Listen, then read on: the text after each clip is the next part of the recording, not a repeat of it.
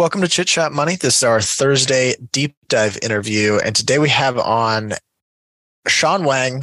This is not our typical kind of interview. It's not any one specific company. It's the cloud industry overall. And you're going to hear us talk about it, but it's, I think, an industry that a lot of people are very curious about, but don't quite grasp the intricacies. Shawn clearly does, and you're going to see that. And he does a really, really good job explaining the ins and outs of the industry. And my favorite part was probably when he talked about the differences in the big three cloud providers and how integrated or entrenched they are with their customers. It's really fascinating conversation, just given how wonderful these business models have proven to be. And you can see that just looking at Amazon and Microsoft's, and even Google's is turning towards that profitability. But you can see it in the financials that they break out for these businesses. So it was really exciting. Did you have any highlights specifically? Yeah, I think the whole thing was great.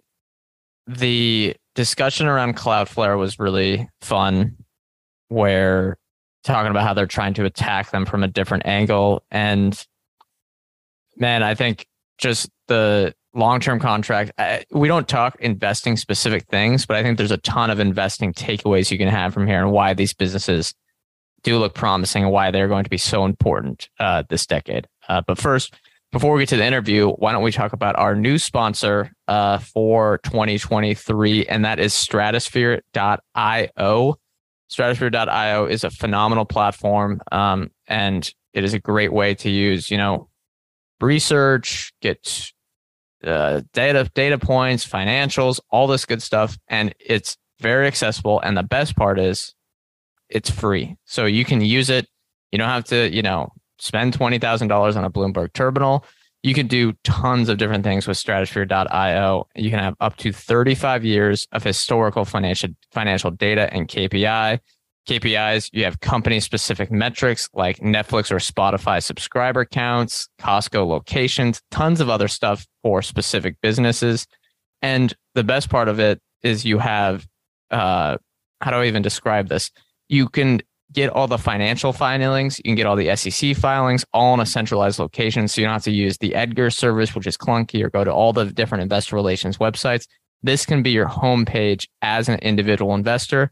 And on top of that, they have a premium plan for professionals where if you want to use our promo code CCM for 15% off, you get 15% off your paid plan. That is promo code CCM. The link will be in the show notes. Check them out.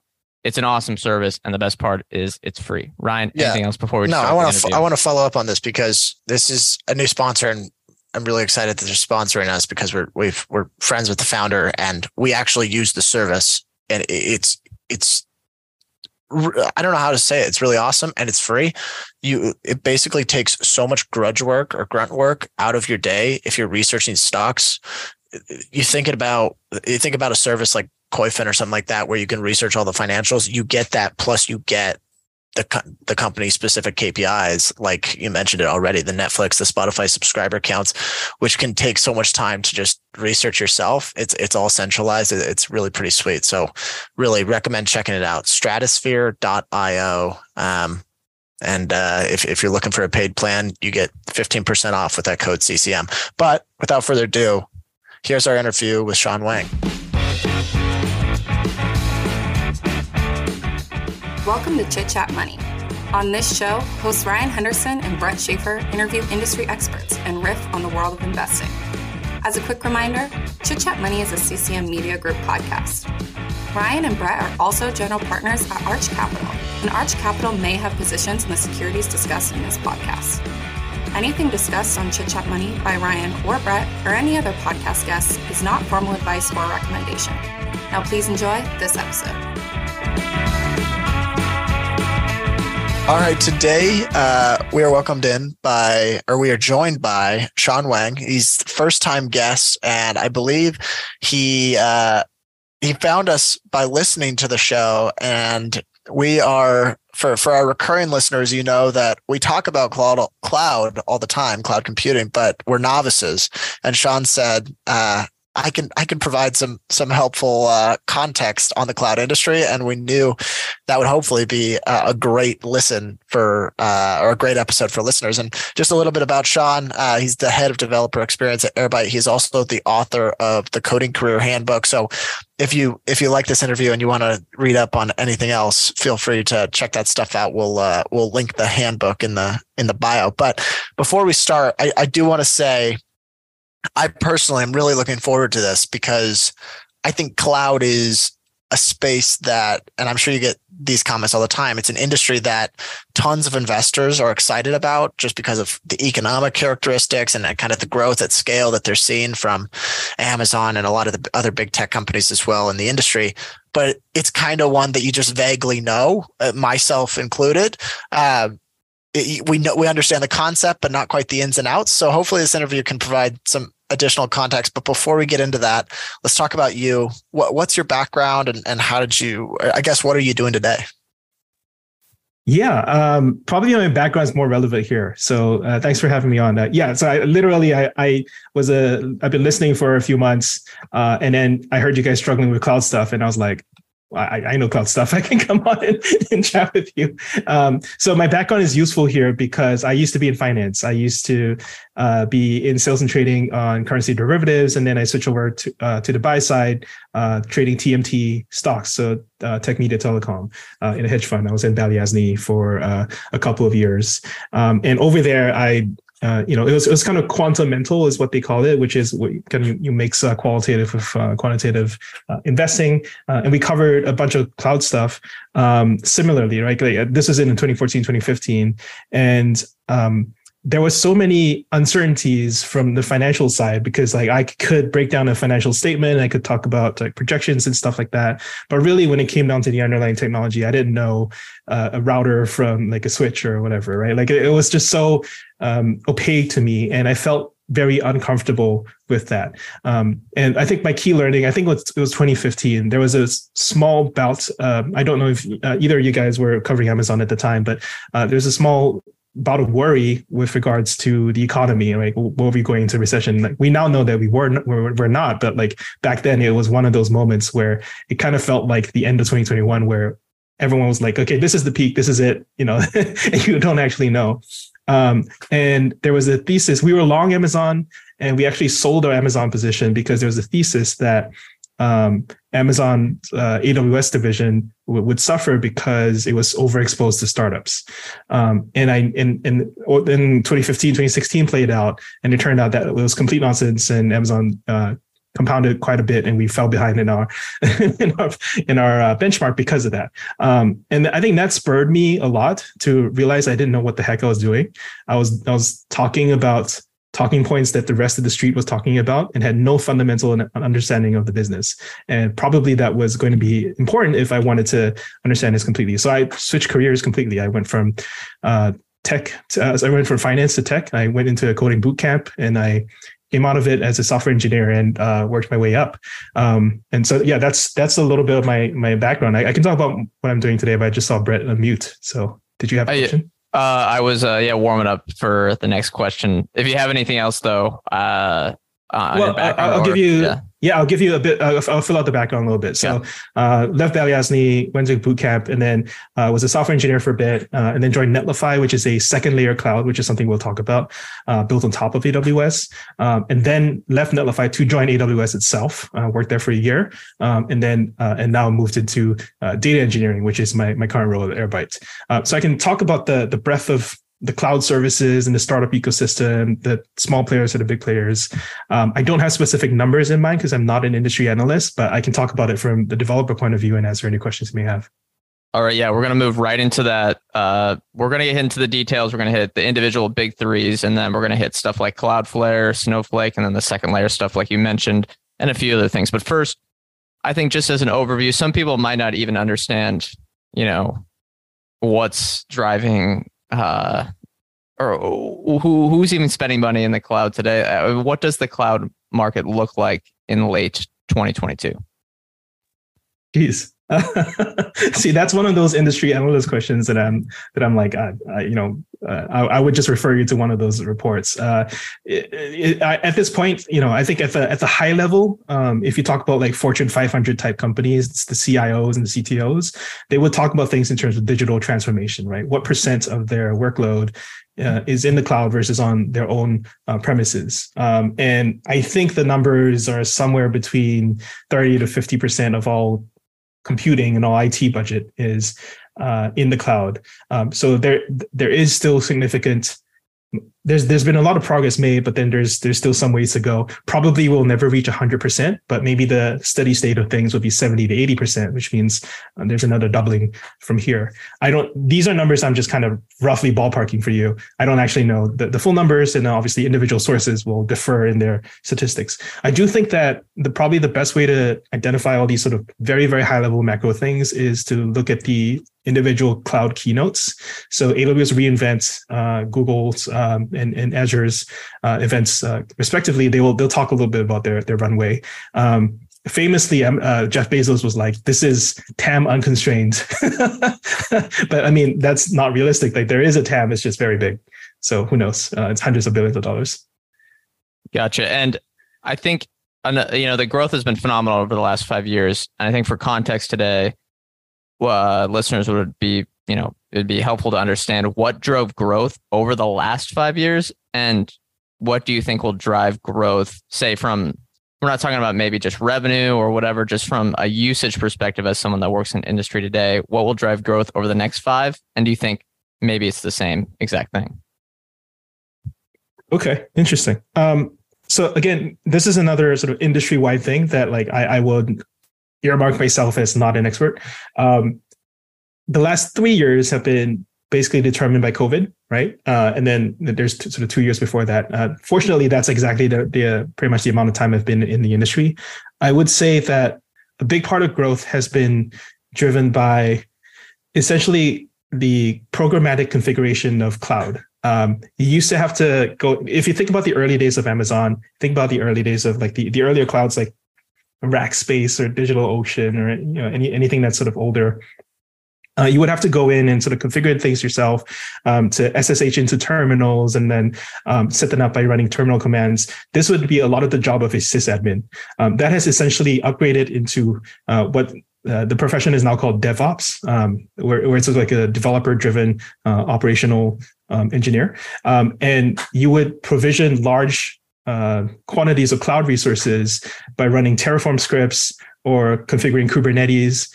Each of these technologies have risen to essentially control vast swarms of cloud resources on your behalf. And I think that's really scary for some people because it's very hard for one person to understand all of it, and the cloud diagrams are ridiculous.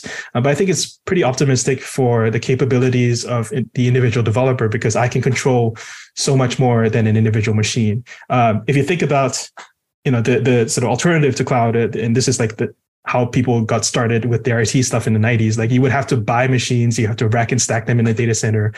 And the primary purpose of cloud is to eliminate all these, right? That they would run the data center for you and you would sort of just buy them off the shelf by clicking some buttons and you would have it spun up for you.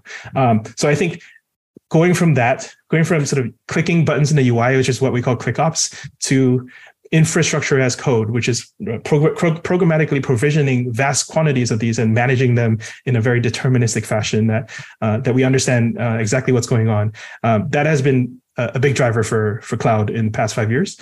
I would also say something that I've been personally involved in is essentially the evolution of second layer clouds, like Netlify, the company I used to work at, Vercel, and there's a bunch of others. There's Railway. There's a whole ecosystem of verticalized clouds on top of the big three clouds, which are providing horizontal services as well. So I don't know if, and then so that's the macro sort of fundamental trends that is going on, the evolution of DevOps. It was accelerated by COVID, obviously because everyone needed to move online, not because developers were basically working online anyway. Like I was remote before COVID. And so like my life didn't change, which is a little bit worrying to me. But but I think just the sheer amount of e-commerce, for example, that moved online, the sheer amount of SaaS services that people started paying for. If you think about the scaling needs of something like Clubhouse or Zoom that suddenly overnight became business critical stuff.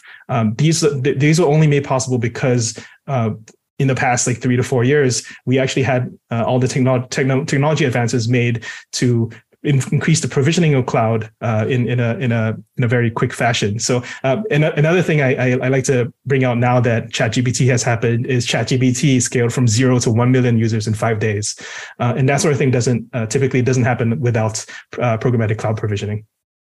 Okay, I've got like a million follow-ups, but I think I'm going to start with. I'll start with, I guess, the legacy system or what it used to be, and maybe it still is to some extent today. Are there any advantages from a startup's perspective of going with the traditional model of, I think the term you used was rack and stack or on-premise servers, as opposed to bare metal is another word. Yeah. Yeah. Are there any advantages to that, or is it just too costly? Yes. Cost. Cost and control, right?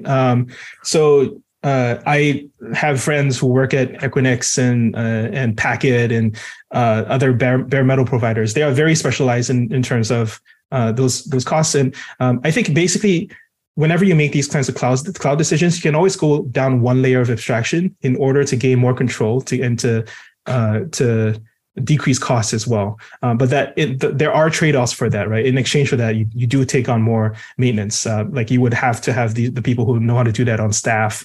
And when things go wrong, like you can't blame anyone else. You have to go fix it yourself, like that sort of thing. And to some extent in enterprise SaaS, which is most of the businesses that I'm involved in, there is an acceptable level of failure where if AWS is down, you can just blame it on AWS and no one will blame you.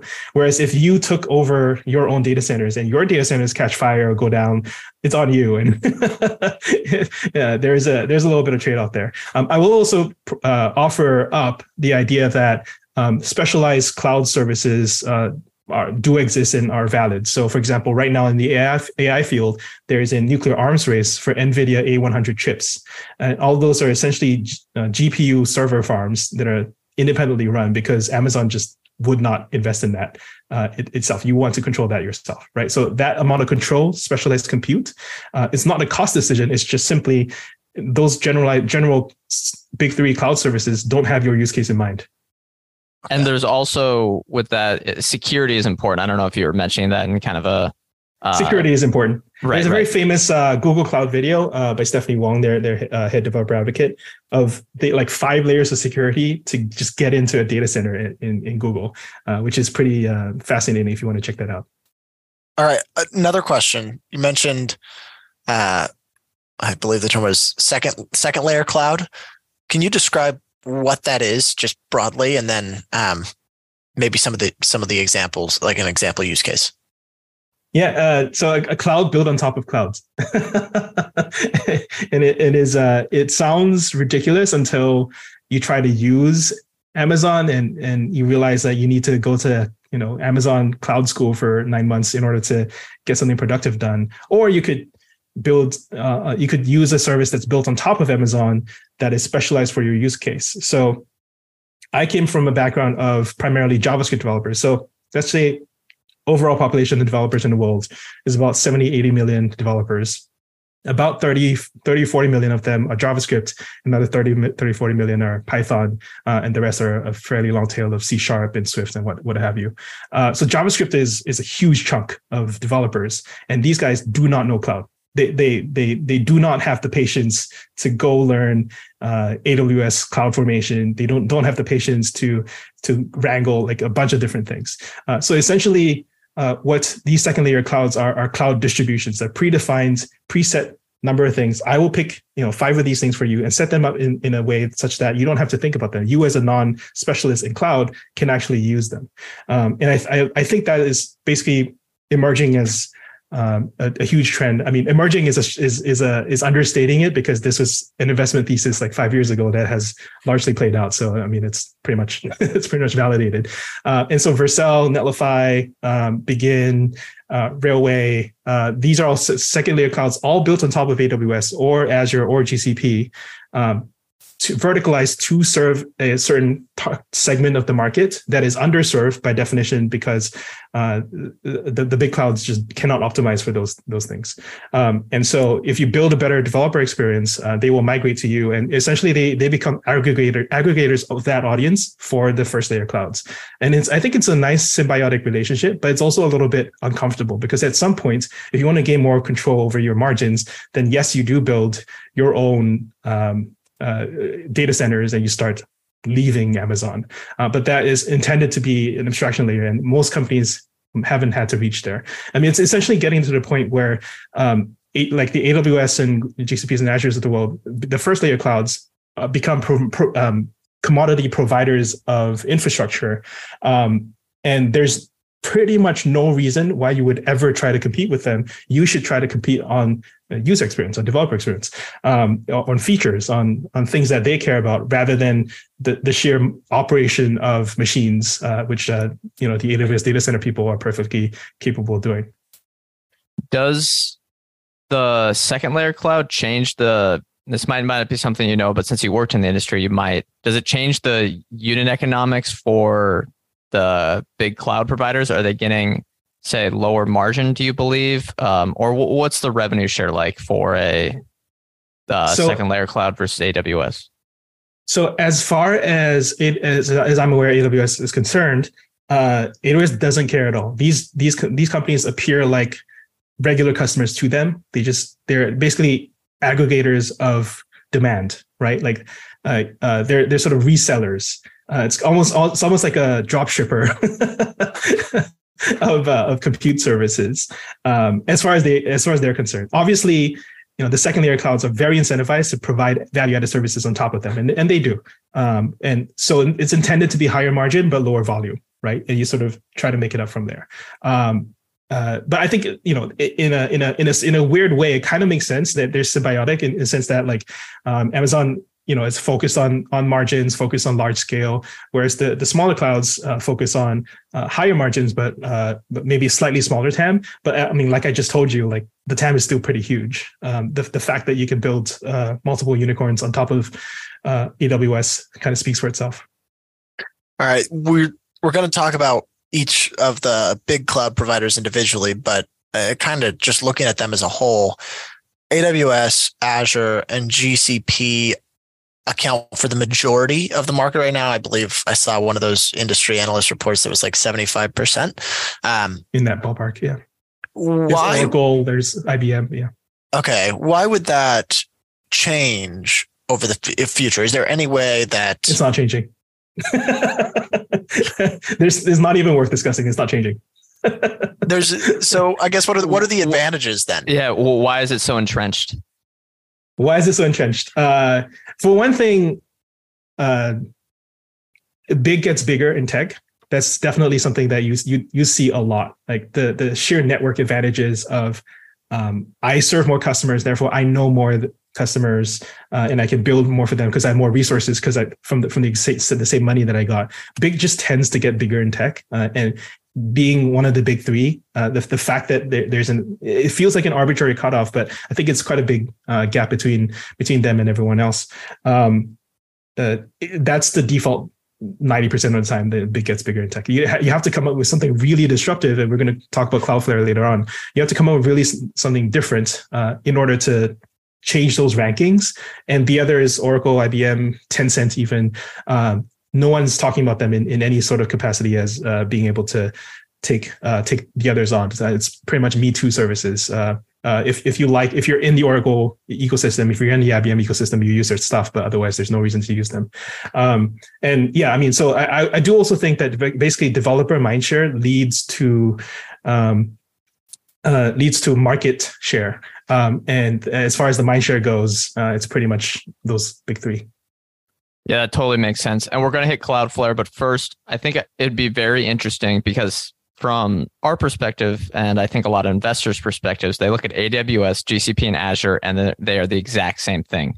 So I want to look at each and look. Yeah, I know that they're probably not the exact same thing. So I want to look at each and say, like, why, if you're a startup, if you're a mid-sized company, if you're a legacy company, like say Walmart trying to transition somewhere, we'll start with AWS. Why would someone choose AWS, say all costs being equal, or maybe the cost, there's a difference there, over a GCP or an Azure? Yeah, I'll say from the bat, we should probably ignore cost because cost is a very complicated discussion, and probably all of them are approximately equal. There will be some things that are cheaper in the other clouds because AWS surprisingly does charge a premium on some things, but other than that, like they're pretty much comparable. So you're really talking about features and market focus. So AWS was essentially the first cloud. There's some claim that GCP might be first, but really, pretty much everyone regards AWS as the first cloud. There are very strong reasons for adopting them is essentially that they have the deepest talent pool. There are entire industries that and a horde of people specialized to help you optimize your AWS cost and to get you set up and to administer AWS carefully.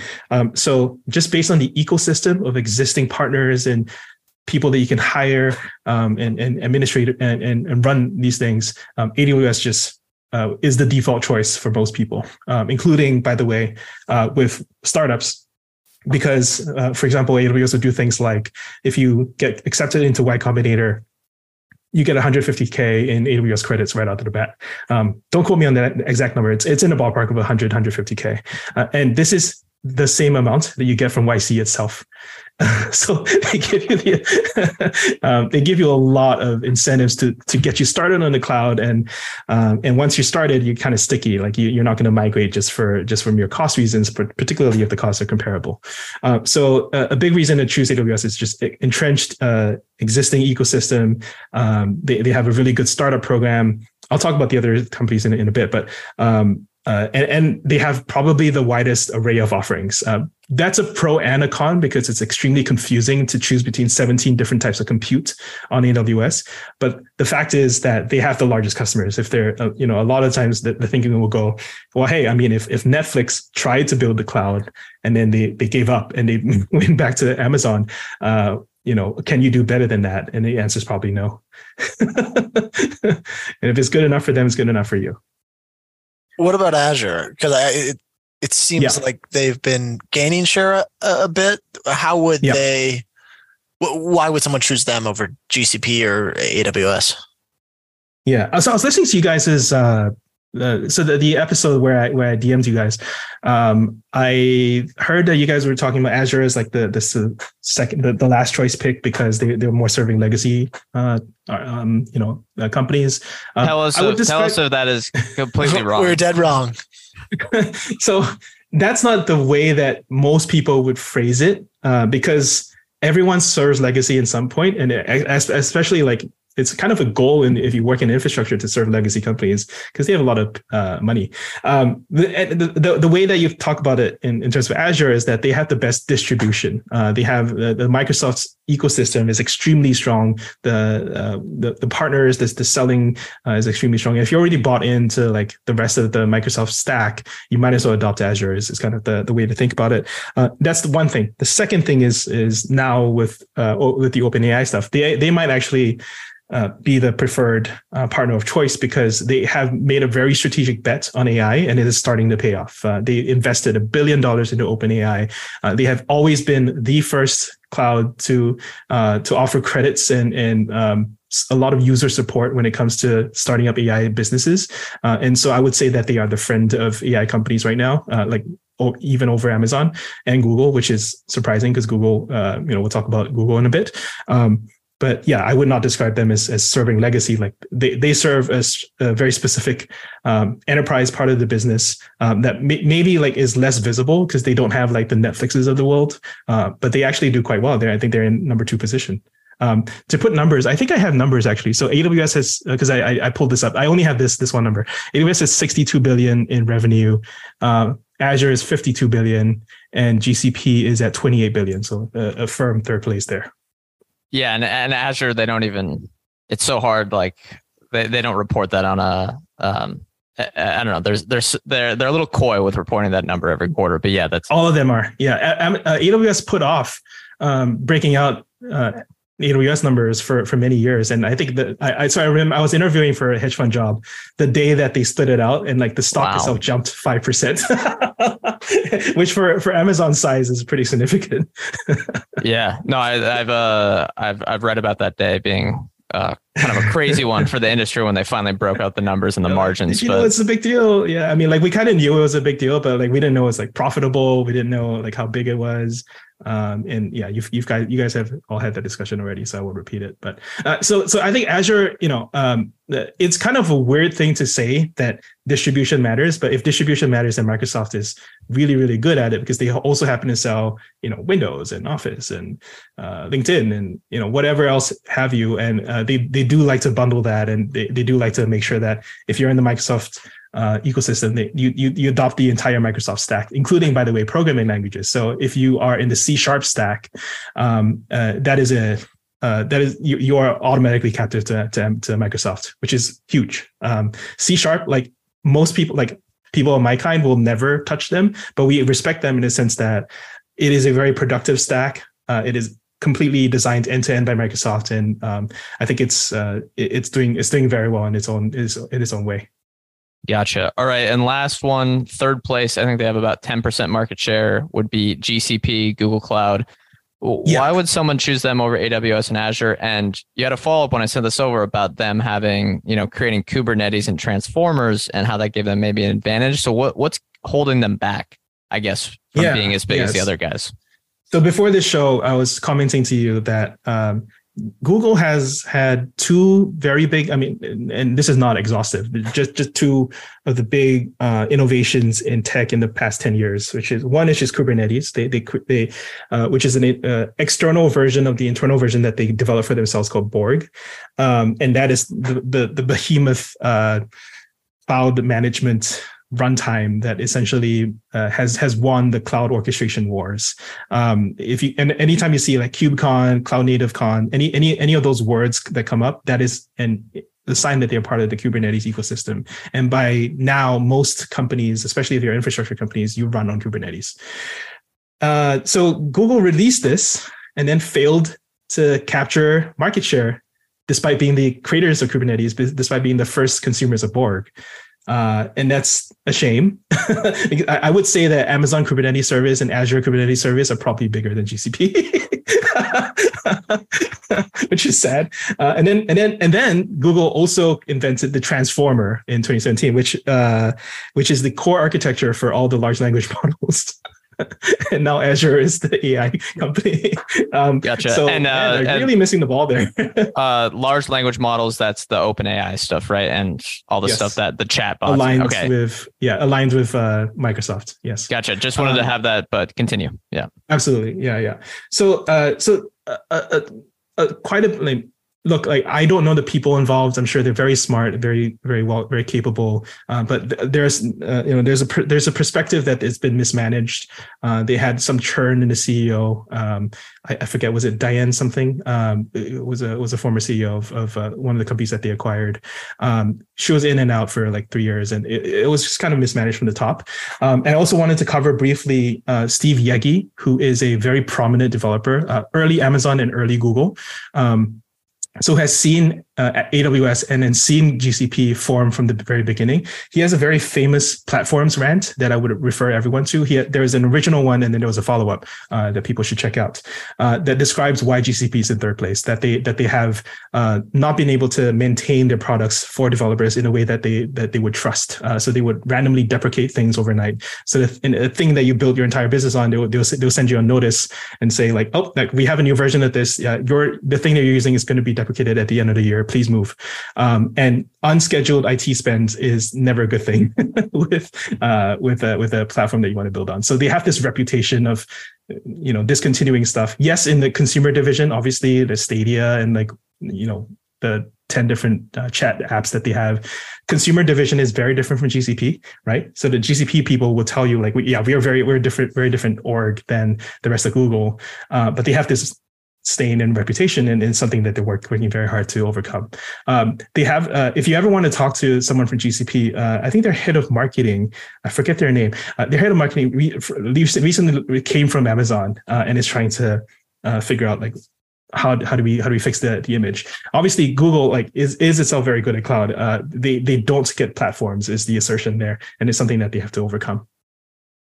All right, last one, I guess, on the individual cloud players, Cloudflare, and we did that interview a while back, discussing the business, but people may not have listened to that. So could you talk about, I guess, what Cloudflare is, and then you mentioned that they're beating AWS at their own game. What do you mean by that?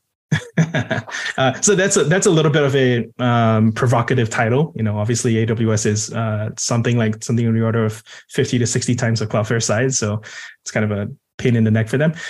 So Cloudflare is first and foremost a content delivery network, which is I actually went back and listened to your interview previously, and I thought it was very well done. So it competes with Akamai, it competes with other CDNs I can't name because there's so many of them. AWS itself has a CDN called CloudFront, and there are some market share statistics out there. I would say CloudFront and Cloudflare have about the same market position, both sort of tied for number one.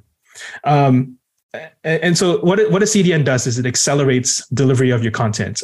Whenever you are requesting data for watching your videos or reading something from a website, downloading any image, it doesn't necessarily come from an origin server, which is, let's say, for most of Amazon, it would come from US East 1, which is in Virginia, some data center in Virginia. Like the concept of a physical location for your data, for your code, for anything that's being run or downloaded, goes away with the CDN, because then it would be distributed to the edge. And Cloudflare has something like on the order of 10,000 points of presence around the world.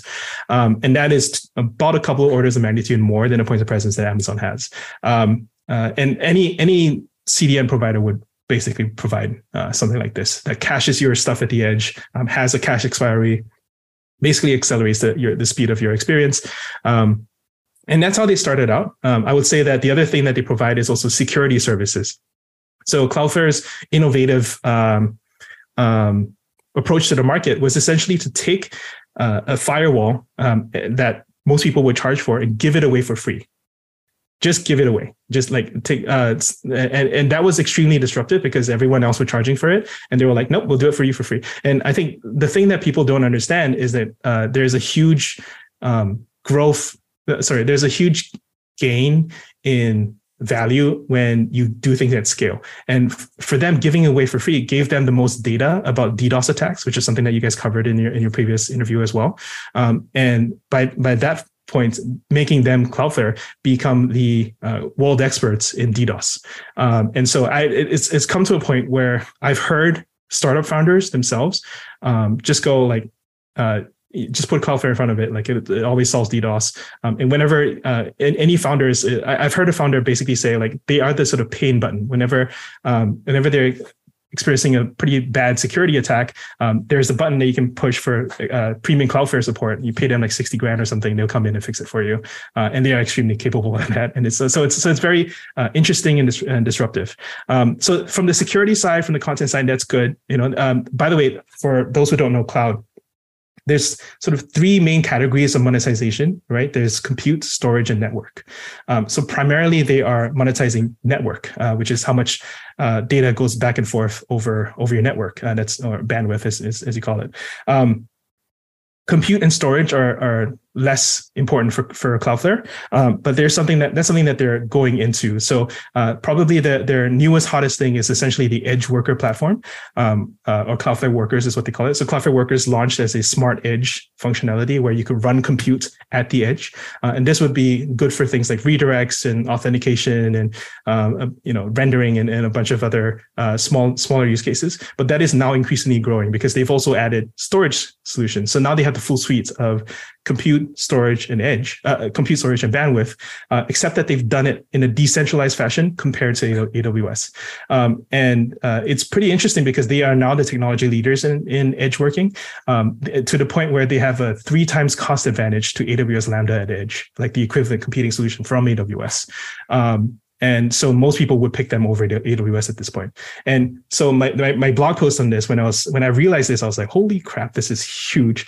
I called it eating AWS from the outside in, right? You do not go after AWS itself to compete with AWS. You surround AWS with all your services, right? Like I would run my business on AWS, but on top of it, I would add Cloudflare for the DDoS protection, for the caching speed, right? And then I'll move some of my compute and storage over to the Edge Workers platform. And then pretty much I don't need AWS anymore because I've just moved increasingly more and more pieces of my business to Cloudflare. And that's essentially the strategy to becoming the fourth cloud. That's a pretty good bold pitch on Cloudflare, although, again, none of this is investing advice. Everyone should do their own research and go listen to that. We did, I think it was a couple hours. We did a 2-part interview with Joe Formansky over at Non-Zero Sum Capital. Yeah, he knows the industry quite well. Yeah. He also mentioned the R2 thing, which is, again, the most bold-faced wrapper service strategy I've ever seen. So AWS, I think their second or third ever service, the most popular service by far is AWS S3, Simple Storage Service. And that is the default store of all data on the web. Anytime you upload a file, you look at the URL. If it says S3 on it, that's AWS. Cloudflare is saying, right, we'll wrap around you like every service, and we'll reduce your bandwidth cost to 0 because AWS charges for all downloads. We'll just say Cloudflare just like we'll wrap it for you and make the downloads free. And that's something that Cloudflare has just pursued for years, and AWS just has not. AWS is not interested in being friends of any other cloud providers, whereas Cloudflare has a bandwidth alliance that they've established where they have peering agreements that make data transfer free for everyone who's not named AWS, which is extremely, extremely aggressive. But it's working. Gotcha. And I think that leads into this next part pretty smoothly. People talk about multi-cloud. There's Snowflake is the biggest one. I think that it was a hot topic maybe a year ago. No, those are different concepts. Okay, well, correct. I guess correct me if I'm wrong then, or define multi-cloud, I guess, because maybe we don't understand it. But exactly, does that turn the industry into a commodity, and why or why not? No, it does not. The industry is turning itself into a commodity. It doesn't need the help of multi-cloud to do that, just because of the race to the bottom in prices. So multi-cloud the reason I have such an instinctive no when you mention Snowflake is because that's not usually the way that people talk about multi-cloud. The typical way that people talk about multi-cloud is if for example you are using both Azure and Amazon in the same company for different services, different features that they have. Typically that seems like a waste. That seems like you want to centralize your budget, but realistically, each of these companies would have different offerings that might appeal to different parts of your company. And who are you as Mr. CTO or Mrs. CIO to dictate what I use, right? I as the developer, I'm the expert, and I should make the best technical choices that serves my product and matches my expertise, right? So there's this back and forth between the top-down decision-making in tech versus the bottom-up decision-making that's going on. And I think a lot of companies rightly are just saying, well, I don't care. Like I just manage the spend, but as long as my developers are happy and productive, I don't actually care what tech you use, and that's probably the right approach. But there is something to be said about centralizing costs in a way that you can negotiate at a company-wide level, right? So I think there's a back and forth between the bottom-up and top-down thing. There are multi-cloud companies that are targeted at serving this market. Probably one of the more interesting one is HashiCorp. And one of the ways I always talk about the multi-cloud strategy is most people are multi-cloud by accident. Like they're not multi-cloud by choice. Usually, for example, when it's decided at the corporate level to make an acquisition, like a large company buys a medium-sized company, and then at the integration stage, when all the acquisition details have been worked out, they discover they're working on different clouds. Do you force a rewrite? No, that's stupid. Like that's a huge cost expense that you don't have to avoid. So that you can just avoid. So most companies are essentially multi-cloud Snowflake Cloud by accident, and that is completely fine. What are the feature offerings from the different providers? Is there a lot of overlap? Do a lot of them like already provide a lot of the same features, and it's more just like one's a better product, or are they more like specialized? Yeah, there's a long tail. So there is a lot of overlap, but all you need is one feature you can't get from someone, and you're just going to go after that one, right?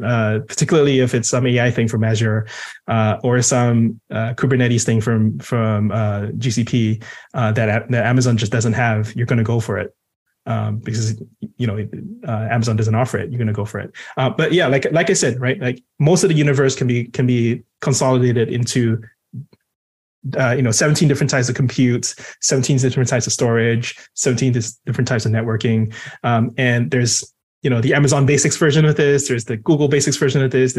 They all have like slightly different takes on it. And companies like HashiCorp are helping to commoditize between them, but not in a way that is seriously damaging, because all they do is help pave over the APIs. There will be Terraform providers that you can sort of adapt to each of these.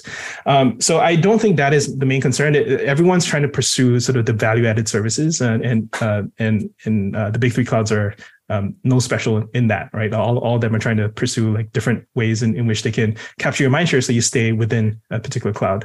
I won't highlight Amazon again as a cloud that particularly incentivizes you to stay within their cloud by charging what they call the data egress fees, right? So you can check in, but you can't check out. Or if you want to check out, they'll charge you for it. So if you want to operate your workloads across clouds, you're going to have to pay it for the bandwidth if you want to do that. Or you can take the Amazon Basics version of it and stay within the cloud and not get charged for your bandwidth. So there's all these sort of incentives for you to centralize your workloads. But if there's a feature that you just plain do not have, then people will go for that. Where does Snowflake fit into all this? Exactly. So why I kind of reject the concept of Snowflake being part of the multi-cloud story is that Snowflake is an independent data cloud, right? That has really carved out a niche for itself. Probably, in the discussion earlier that we have about talking about driving growth over the past 5 years, that's one thing I missed. I'll go back and add that the growth in data warehousing in general is huge driver of IT spend, and has changed my own career as well. I used to be on the compute side and networking side, and now I'm in data. Another data point I can offer you is that AWS Redshift, which is the Amazon in-house version of Snowflake, is the fastest growing Amazon service ever. And since it was introduced 10 years ago. So there's a lot of pointers towards data being a central force in how people run companies. I mean, it's kind of a meme to say data is the new oil, but data is the new oil. And Snowflake has really carved out a niche for itself as the best data warehouse in the space filled with, Google has BigQuery, which is probably number 2. Azure has Synapse, which is a distant number 4, number 5, and GCP and Amazon has Redshift. So Snowflake is in that mix but has somehow managed to carve itself out as the best independent data cloud, which makes it play really nice with the other clouds because it has all its own independent infrastructure. But it's a really interesting non-consensus view that someone who's not AWS or GCP or Azure can come from nowhere and just completely dominate. I think they at their peak, they were like $120 billion business.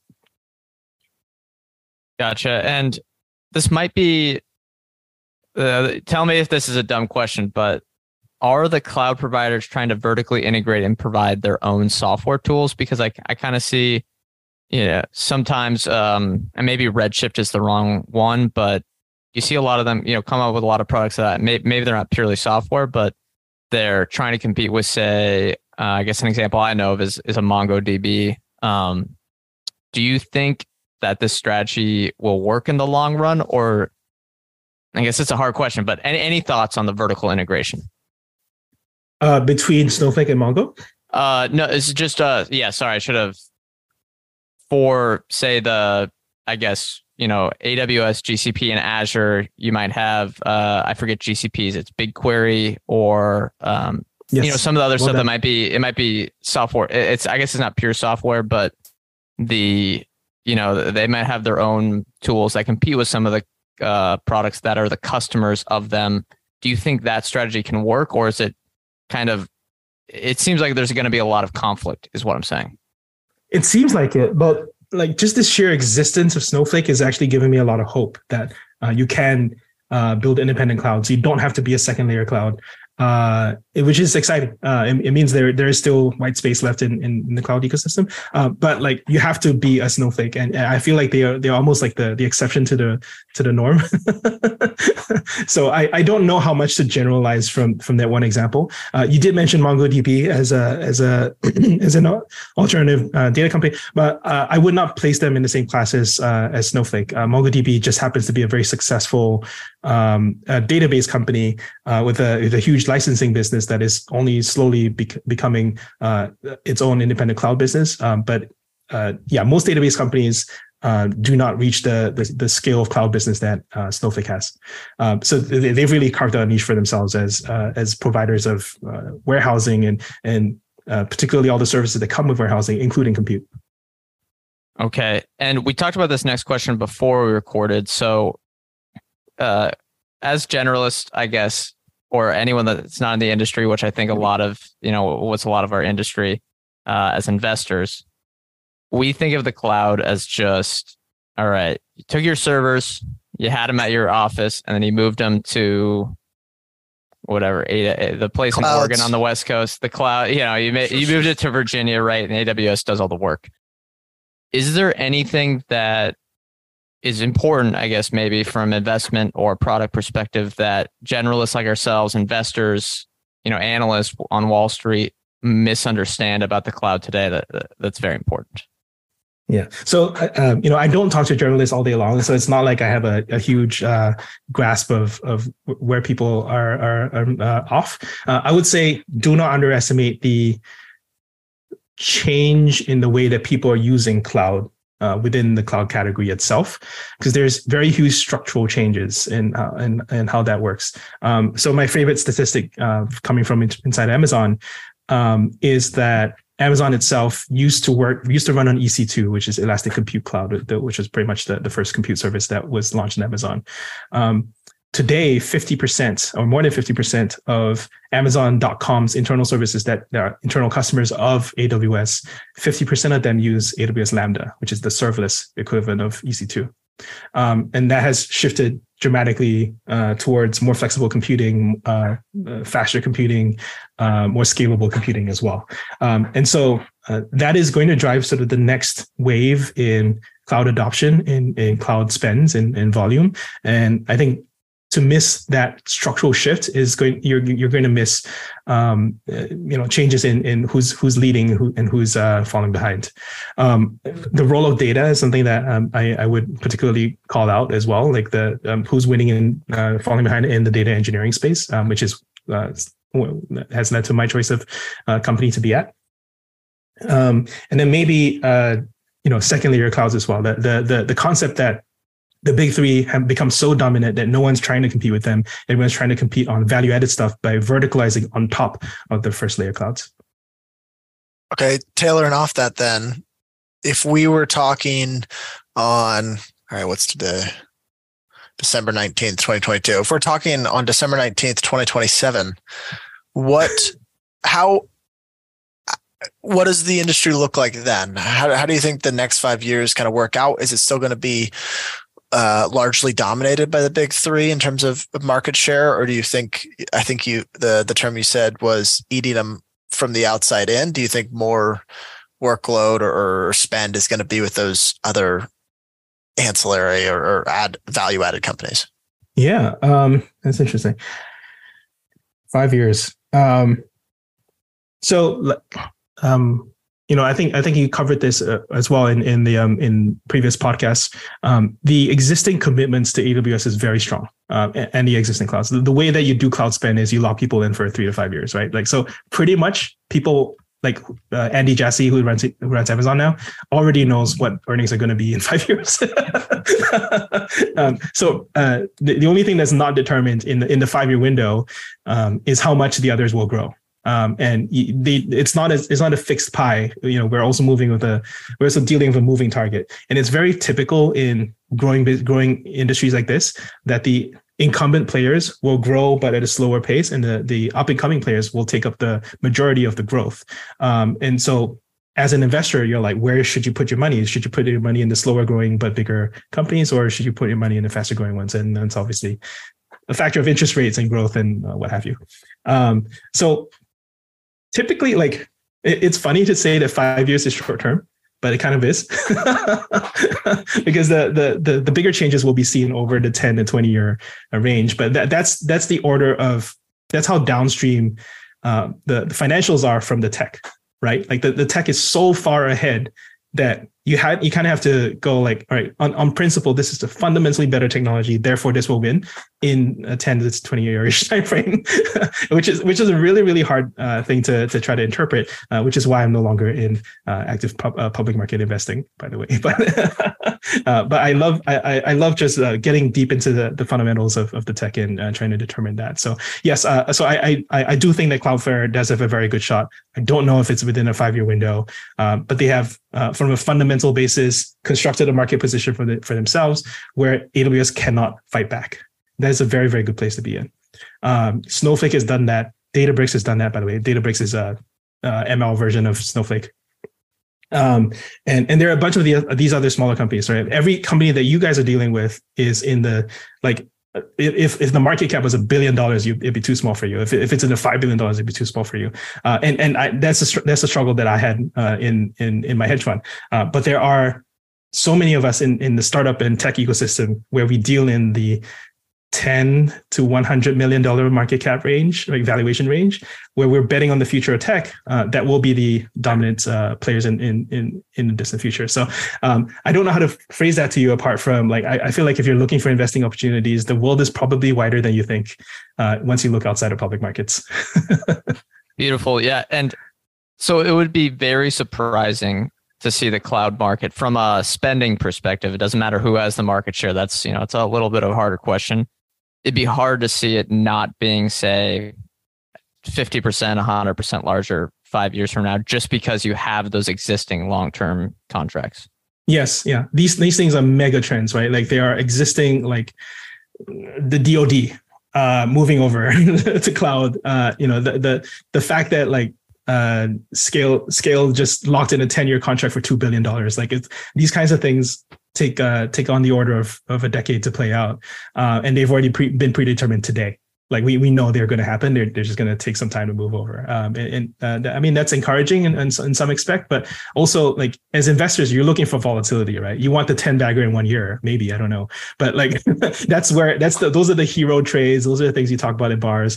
But really, like, when you build a business, you're building for sustainable revenue and predictable growth. And, like, those things don't happen because that's not how you get the big fish, right? The big fish hunt slowly, and there's a lot of them to go around once they've been hunted.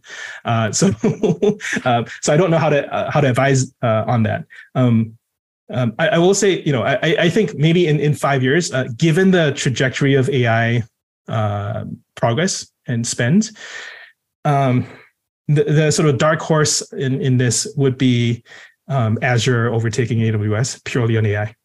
That would be like, that is massively projecting from today's hype. So I'm definitely talking, like, obviously after every hype there's a disappointment phase. So who knows? But if any were to win or to significantly disrupt the current path of things, it is that AI is a much bigger deal and much bigger, broader opportunity than most people expect today, and therefore you should invest in any company that is much further along in the AI space. And I'd probably say that Azure is much further along. Okay, I think that's all the questions we have, Brett. Yeah, he's giving me the thumbs up here. Shawn, this is a lot of fun. Where, if listeners want to, like, keep up with you, what's the best place to do that? God, I used to say Twitter, but like now Twitter's a complete like chaos, and I have no idea. You can find me on Twitter, or you can find me on my site, Strix.io. I do have a couple of blogs, one on developer tooling, and then one on AI, which is something I'm tracking pretty closely. So yeah, find me on Strix.io. And that's SWYX.io. Yeah, all right. Those are my initials. And yeah, basically, I love talking about the business implications of tech, but it's hard to make forecasts. Or that's where the sort of analysts come in. But I think there's a lot to share from finance people going deeper into tech, and I hope to encourage more people to understand the fundamentals, because that is what will last. It's not the quarterly sort of miss the street, or beat the street. Like I no longer care about that. And that is a great benefit to my mental health. Yeah. It doesn't matter if AWS grew 28% versus 30%, like, and the stock's down 5%, Yeah. Don't care. Yeah. Is that a big deal? I love when people talk about like percent IT spend. Like, like the really, really big needle moving things. Those are the things that I wish that more people, looked after. And I if I could go back to my former finance analyst days, I would have tried to get into a VC or long only funds that invested that way, instead of what I ended up with, which is essentially a chop shop. Like we had a portfolio turnover of 12 times, which means that once a month we turned over our entire portfolio, which is very, very stressful. Yeah, that is it's hard to, I think, focus on bigger trends and longer term when you're turning it over that much. But I think that's going to do it. Thank you, Shawn, for doing this. We should throw a disclosure on here. Brett and I are not financial advisors. Anything we say or discuss is not formal advice or a recommendation. We are, however, general partners at Arch Capital, so clients may have positions in the securities discussed on this podcast. Thank you all for tuning in. Thank you again, Shawn, for coming on the show. This was a blast, and we will see you all next time.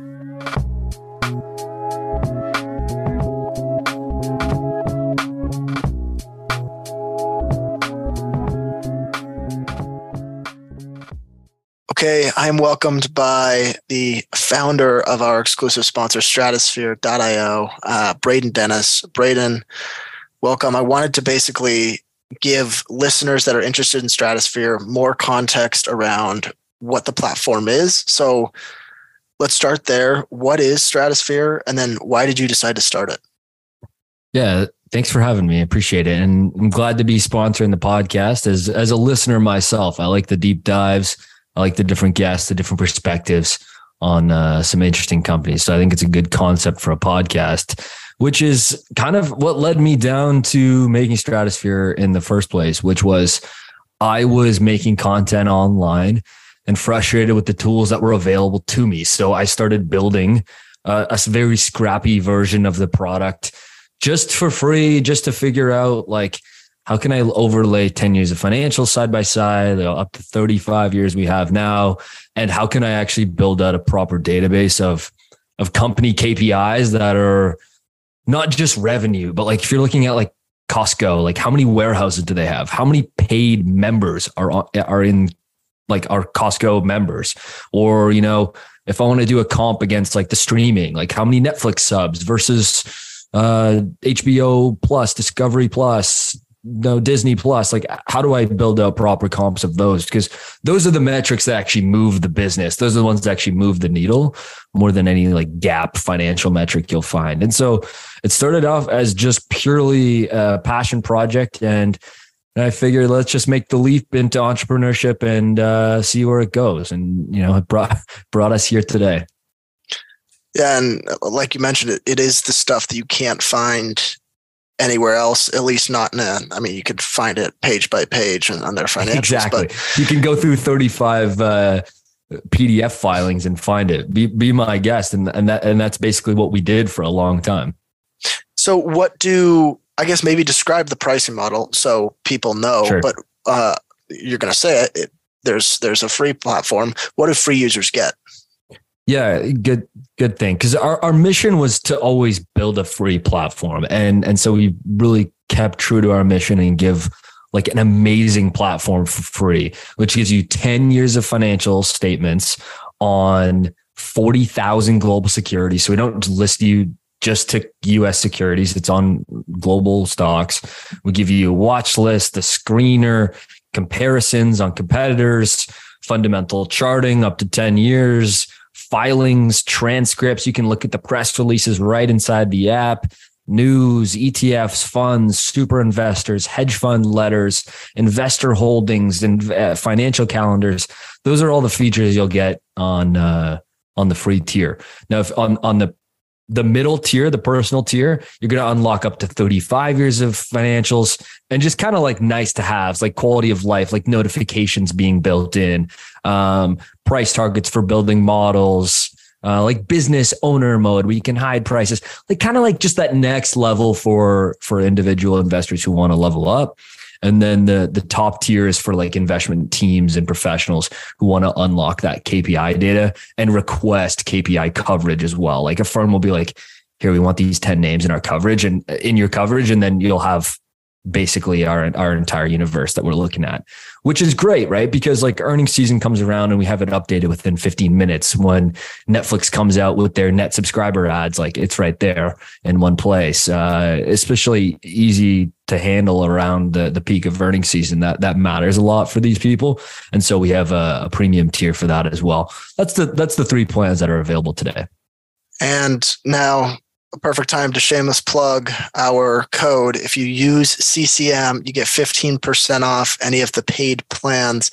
But I think that covers it pretty well. If you're interested, please go ahead and check out stratosphere.io. We'll have a link in the description as well. But thank you, Braden, for joining us. Ryan, keep it up. I really like what you and Brett are doing, and I'll be listening along.